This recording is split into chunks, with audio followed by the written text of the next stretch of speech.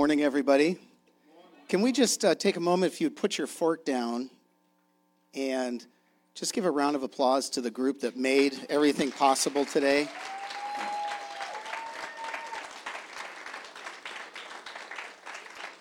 Yeah, they just did a fabulous job. And just know, anytime if now that kind of everybody's gone through it, if you want second breakfast or third breakfast, you just can kind of move your way back in there.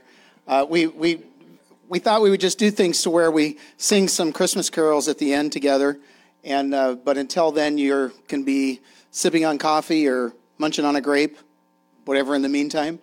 And so I'll just talk a few moments this morning about something that's near and dear to my heart. I like that blessing, by the way. I just think that's a powerful blessing, and it really comes out of a Jewish culture that believed everything that we're blessed with, including the breath in our lungs, comes from God. And we live in such an affluent culture that it's easy to think that our blessings come from other places. But actually, it comes from God himself. I want to talk a little bit about this endless generosity of our God, the gift that keeps on giving. And as I was kind of pondering this, my mind went back to when I was a little rich and some of my favorite gifts. Did you have favorite gifts that you got when you were a kid? Probably different gifts based on different generations and when you were a child and what you hoped for and what you got underneath the tree. For me, I remember one in particular where I wanted a helicopter that flew, and the best they could do in that area, I'm not going to tell you the decade, it would lift off the ground and it would go around, and so it would go up and down and just around, held on by a little piece of metal. And then, of course, always since the earliest memory, I've always loved football, so I wanted the full vibrating football field where you had 22 guys on there, and you'd set them up against each other, and you turn that thing on, it'd start vibrating, and no one went where they were supposed to. Because that's just the way it worked. And then as I got a little older, then technology started to come into play, and I was able to get a Glico football handheld video game.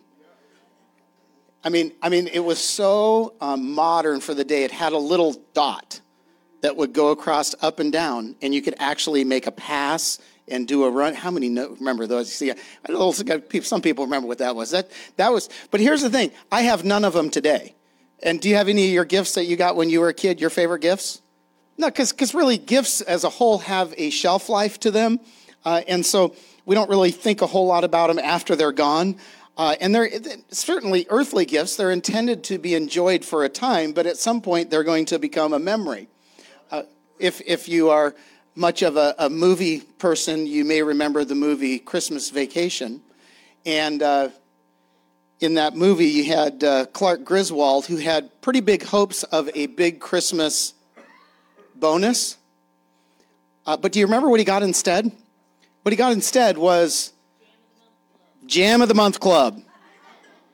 And of course, his cousin-in-law, who had a much larger heart than brain, he gave these immortal words to Clark as he's turning the whole thing positive as Clark is incredibly disappointed. He says, "Yep, but the Jelly of the Month Club is the gift that keeps on giving," right? And here's the reality, though. There's really only one gift that keeps on giving, and that's Jesus. And our connect today is just simply this, is that the gift is the giver. And this Christmas, I want you to really understand that the gift is the giver. It's not what you get, it's who you get.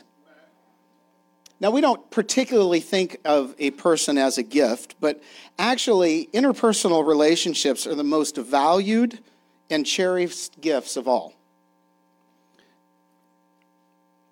And so the receiving of Jesus is absolutely the best gift that we could receive. There was a story of a 6-year-old boy whose dad traveled quite often, and coming back from a Southeast Asia trip, he opens the front door, and the little 6-year-old boy didn't say, "What did you get me?" He just ran and gave him a hug. And I think that's just a great picture of the gift that we have in Jesus Christ. And when we think about Christmas and we move into the Christmas season, Christmas is infinitely more than even the wonder of angels proclaiming, or the splendor of the star, or even the visitation of the shepherds. It's much more than even the worship offered by the wise men. Christmas really celebrates this staggering fact that the love of God moved him to design and execute something incomprehensible. The Creator would enter his own creation. Therein lies the greatest blessing ever received. That God himself would become a human being. And so what does he do? He doesn't come like the old show of Mork and Mindy where he comes fully grown. He comes as a baby. Because the reality is even with what this last generation did with clowns, making them all horrific, babies are not terrifying. Babies are something that's approachable. Babies are something that people are open to receiving. Now, we don't know what Jesus looked like when he was a baby. I suspect he was like every other baby and looked like a little Winston Churchill. But regardless of what he looked like, he was a gift. We find in John chapter 1, in the first 5 verses, and then in verse 14, it says, "In the beginning was the Word. And the Word was with God, and the Word was God. He was in the beginning with God.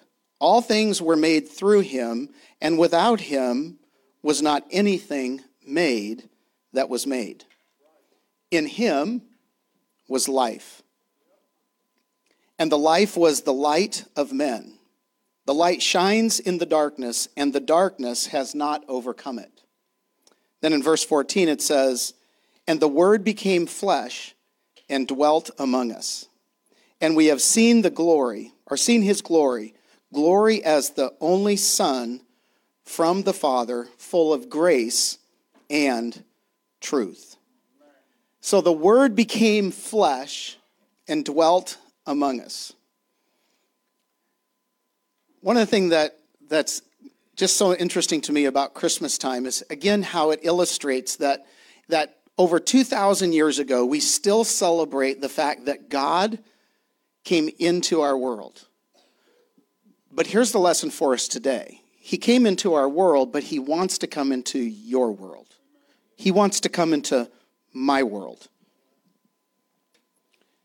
Which is kind of a hard thing to fathom for us, because the scripture says, "In the beginning was the Word."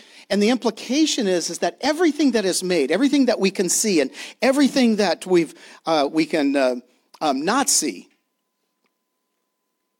was made by him. It's hard for this pea brain to wrap my mind around a majestic, all-powerful, all-knowing, all-present God reducing himself down to his own creation. That's hard to understand. It's actually incomprehensible. But he did that because he wants to come into your world. He wants to come into my world.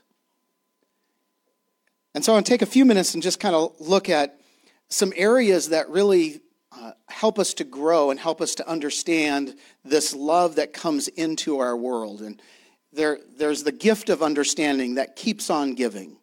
There's, of course, the gift of victory keeps on giving. There's the gift of salvation keeps on giving. But let's start with the gift of understanding. Because when you understand that he gives us this gift of understanding, the reason he came, and the reason he came as a baby, and the reason he walked amongst us and lived, is so that we might know him and who God is. Because this world, it gives all these false perceptions of who God is. But when we understand that Jesus is God, then we grow in our understanding. Now, there's a great challenge to this when it comes to God in human flesh. as it says in the beginning was the Word, and the Word was with God, and the Word was God, is that the fact that he is behind everything, the fact that he has created everything, people struggle with the fact that he confined himself to this creation. What do I mean by that? He narrowed himself down for us to a human being. People struggle with that. You might struggle with that. How did he do it? Well, we don't really know. It's actually called the incarnation, and the incarnation just simply means God as a human, or God in human flesh. But while we struggle with these things that are beyond our comprehension, the majesty and the beauty and the incredibleness of the God who narrowed himself down and confined himself into a baby, at the very basic belief, we all come to hopefully an understanding that there is a God who is bigger and better and smarter and more powerful than I am, or that you are. And when you narrow it down, you just go, well, I can believe that. I can understand it. All of a sudden, you don't need to know the how. You just understand that it is. And so God, in his infinite wisdom and his infinite ability, said, I'm going to come into my creation and I'm going to confine myself to a baby. And why did he do that? Why did he do that? He did that so that at the very first and most important level, we would begin to understand his love. There's a story of a farmer that lived north of Minneapolis, St. Paul. And the farmer himself was not a believer. His wife and his daughter were believers, but he wasn't a mean man. He wasn't a drunk that would get angry and beat up when he would drink. He just was not a believer. He couldn't understand God confining himself as a human. He couldn't imagine a God who would do such a thing. And so when it came to Christmas Eve and they were preparing to go to the Christmas Eve service, the daughter thought, well, maybe Daddy will come just because it's Christmas. And she goes and she asks her father if he would go to church with her on that Christmas Eve. And he says, no, honey, I just can't get myself to believe that. And it's not bad that you do, but I can't. And he put his hand on her shoulder and says, why don't you and your mom still go? And while they were sitting in the living room in front of the fire, Mom didn't really show her disappointment. The daughter showed a little disappointment. But ultimately they left and they went to church. And so the farmer sat there in the living room, gazing into the fire, wondering why they would go and celebrate the coming of God as a baby. And as he sat there and he was gazing into the fire, he heard a noise. He heard a bang. And he heard another bang. And he turned around and he looked outside and he saw a couple of birds trying to get into the window. You can assume that they were trying to get to the warmth, getting out of the North Minnesota cold. And of course, he's not a cruel man, and so he decides that he's going to go out and help the birds. And so he gets on his jacket and his hat and his boots, and he goes outside and he goes to the barn and he opens the big barn door. And he turns the light on in the barn. And he's thinking, well, all the birds need to do is see the light and they'll go into the barn. And they don't go into the barn. So he goes, well, I'll go try to catch them and either set them in there or I'll shoo them in there. And every time he would approach the birds, they would fly away. Then he'd back off and they'd come right back towards that window. And everything he tried failed. And so he went back to the barn and he turned the light off and he shut the door. He walks back towards the house, and at that moment, the light shined into his heart. Because he thought, man, if I was a bird, I could have gone as a bird and talked to them as a bird, and they would have followed me as a bird into the barn. See, it's hard for us to understand that the greatest gift that was ever given was the great God of heaven bringing himself down and confining himself in a baby. But he did that so that we would ultimately be able to see his life, watch how he interacted with people, and watch how he would do different things, and then ultimately go to the cross on our behalf. And so when we wonder, if you wonder, whether you've been a follower of Jesus for 50 years or you've not yet exchanged your life for Jesus' life, you can look at the life of Jesus and see how he interacted with children, and understanding comes. You can look at the way he interacted with the woman that was caught in adultery, and you can begin to get an understanding of the love of God. You can look at the way he interacted with a leper, and you can see and understand his love. And the beautiful thing about the gift being the giver is that understanding is not just the thing that we take a test and we're done and we pass on and the gift becomes a memory. No, that understanding goes on and on and on and on. But not only is it the gift of understanding, there's a gift of victory. Because when Jesus came, he came as light in darkness. Because darkness had taken over. It had taken over the world, and it had taken over our world. Remember, he entered the world, but he wants to enter our world. And what we have to understand is that when it comes to sin, sin always gives up ground. It always takes. Adam and Eve were in the garden, and because of sin, the ground that was given up was the Garden of Eden. Because of sin, they lost relationship with God, and then the relationship with each other. There was a loss of joy. There was a loss of contentment. There was a loss of an ability to go and have dominion. There was a loss of being able to be successful in the things that were they laid their hands on. But Jesus came into that darkness to retake ground. What sin took, Jesus replaces. And so Jesus is in the business of taking back ground. And so when we grow in this understanding and we receive the gift of his victory, because ultimately he's the one who showed us how to have victory, and it's not our victory that we live in, it's his victory. And so we receive and we receive and we receive. And where there's one level of victory here, then we come to another level of victory. He's always teaching us, and he's always winning for us. But then there's the gift of salvation. The gift of salvation, if you think it's just a matter of, now I have salvation and I put it in my back pocket and it's done, you're missing out on an incredible, never-ending, incredible generosity of God to save time and time and time again. Because what is ultimately the gift of salvation bring? It brings a rescue and it brings a release. Because we can't save ourselves. I don't know how many of you have tried. I know I tried. But the fact of the matter is that our conscience, our understanding even of ourselves when we look ourselves in the mirror, is that we are all sinners who need a Savior.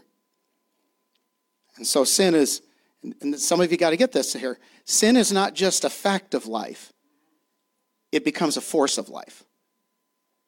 And that force, he was victorious over and saves us from. That force, he was victorious over and saves us from. And so we just need to step into that. Big part of that victory for us comes when we choose to exchange our life for his life. Now, this starts at the very beginning. When we understand his love, we understand that he brings the victory over death and the grave, and that we can have a future and we can have a hope that we don't have to strive for, that he already did. And then we receive the gift of salvation, and now we then exchange our life for his life, because he lived the life that we could never live, so that we could live the life we could never live. So the principle in this is true whether you're doing it for the first time or you find yourself in a place in life where you're going, I need rescue. sin has come and captivated something, or sin has ground. Well, that's where we come back to the gift of salvation and know that that's been released. Not in our own ability, not in what we can do, but on what Jesus has already done. So let me wrap it up with these last three, because this is just a principle that we do over and over and over and over again. And it's just simply that we, as a people, we need to receive the gift, and then we need to respond to the gift, and then we recycle the gift. We receive the gift, we respond to the gift, and then we recycle the gift. So the gift of understanding, we receive a new understanding of God's love. So whether you're just you're in your junior high or high school years, or you are just starting out in life, or you're newly married, or you've been married 50 years or 60 years or whatever it might be, God is still giving an understanding of his love in your season of life.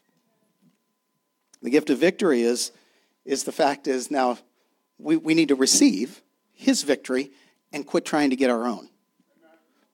Okay, so this is the depths of my heart here. Okay, the Cowboys have a Super Bowl caliber team.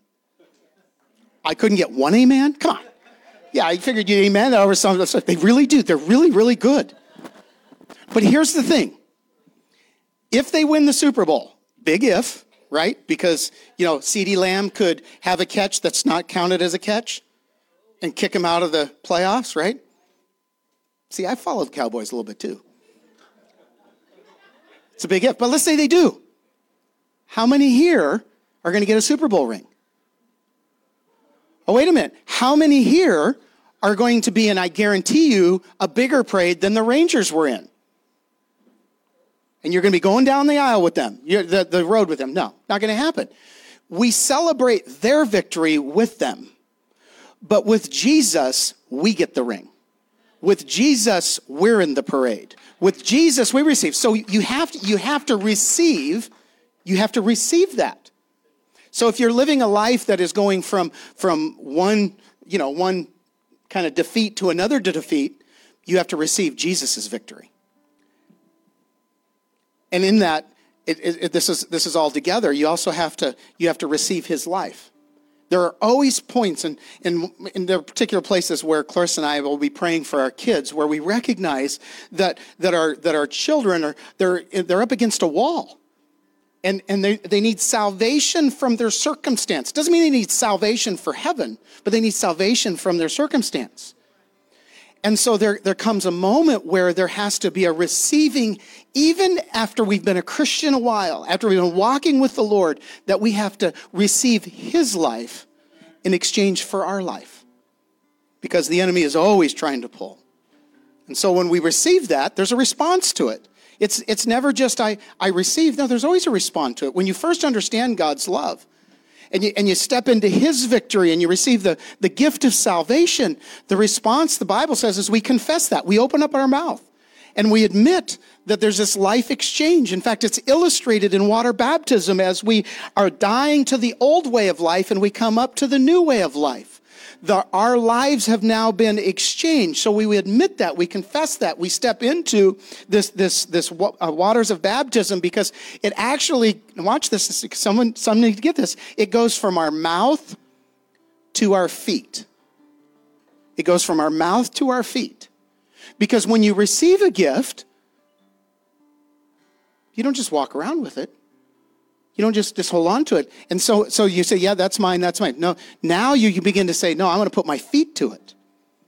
And so as we begin to respond, this is where the exchange always happens, where now the Lord is saying, yes, you used to do it this way, but you've received the gift. Now I want you to say, that's not the way I'm going to do it in the future. I'm going to do it your way. I'm going to exchange my life for your life. I think that when you talk about maturity in the Lord and there's this growth that happens, it's in the receiving of the gift of Jesus coming into our world that is never intended to stop. It's never intended to stop. As long as you're a follower of Jesus with breath in your mouth, He really wants us to receive, respond, but then maturity comes because now we recycle it.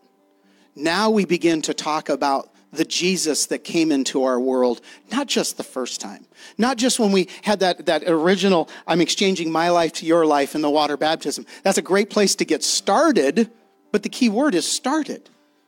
Because throughout life, there are moments where we find ourselves in a place of needing to understand his love more so that we can walk in a place of victory and find salvation. And when we do that, that story has been intended to recycle towards others. Because it's your experiences. It's your moments of Jesus coming into your world at that moment that you can help others to understand his love. And know that there is victory in the giver. And know that there is salvation in the giver. One of the things that I believe stunts Christians is their unwillingness to recycle what God has done in them. And so for some, we did a variation of a game where the gift exchange white elephant game, where the gift was not for you. You actually got somebody else's name, and that's who you were fighting for. And to me, that's a good illustration of the way Christianity is from the world. Every other exchange gift has to do with what you can get. But that one had everything to do with what you can give. And the stories that God has written into the timeline of your life are intended to be recycled. And the scripture says when we are faithful with little, he'll make us faithful with much. And so if you find that you have kind of just stopped in that receiving of gifts, well, this Christmas season, come back to the Lord and say, you know what? I'm gonna receive you fresh. Not what you can give me, but you. And so, Lord, thank you. Thank you for coming as a baby. And Lord, I thank you that you did that because, Lord, there are people all over the world here in this room, people who are watching online, that they struggle with the Almighty God. But you whittled yourself down and confined yourself to the very smallest, most approachable part of humanity that there is. And so, Lord, we choose to receive that gift. And I pray everyone will choose to receive that gift. Because, Lord, there's no better life than your life. And you did it for us to understand the great and wonderful love that is you. And so we just want to receive that. We want to say yes and amen to everything that you have. Lord, we want to respond to the things that you've given us. And then, Lord, help us to recycle it. Help us to retell the story of the wonderful love of Christ in the various moments of our life. So that, Lord, we can give not just the gift, but the giver who is the gift in Jesus' name. And everybody said, amen. Hey, thank you again for joining us. We hope that our time together has been a blessing to you. And it doesn't have to end there. If you want to find last week's sermon, you can go to Facebook, YouTube, or you can listen to us on the audio podcast. You can let us know if you'd like to be further connected in a life group. But let me go ahead and pray as we close and say, God, thank you for being with us, Lord God. Thank you for helping us to carry your words, Lord God, and change our lives, Lord. Help us to carry your love to those around us. And we thank you for what you are doing. In Jesus' name, amen. God bless you, and thank you for being a part. We hope to see you soon.